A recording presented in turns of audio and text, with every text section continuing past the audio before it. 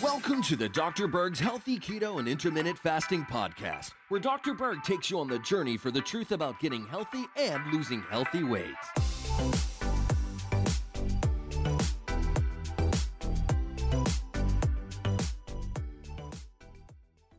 Hey guys, I wanted to bring up a couple points about fat-soluble vitamins versus water-soluble vitamins.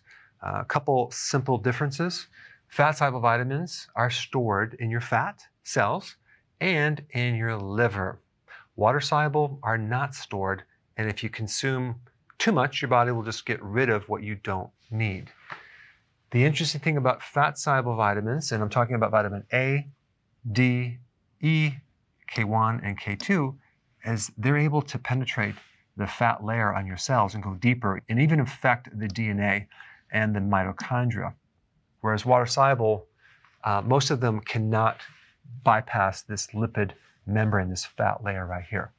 So the water-soluble vitamins are the B vitamins and vitamin C, okay?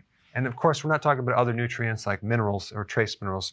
We're just talking about fat-soluble versus water-soluble. Now, as far as when to take these, you would want to take these with food with fat, because if you consume fat, they'll be absorbed better. These you can take any time because you don't need fat to help them be absorbed. They're water-soluble. Fat-soluble vitamins are toxic in large amounts. Why?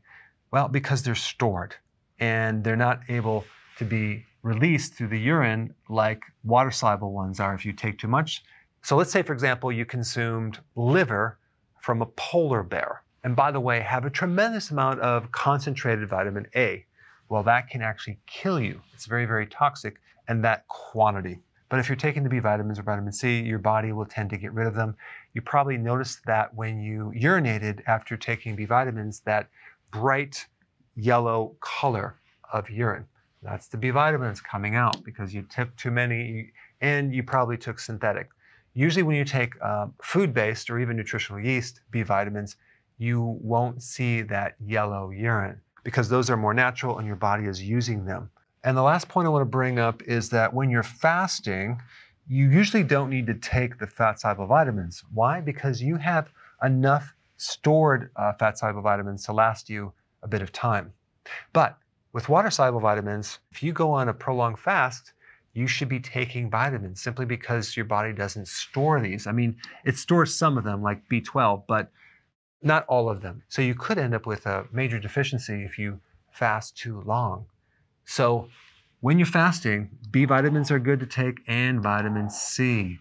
And of course, minerals too, primarily potassium, okay, and sodium. But realize your body really conserves a lot of sodium, but does not store potassium. So you lose a lot of potassium, and you need a lot of potassium. And that's one of the reasons why I recommend taking potassium at least twice as much as your sodium.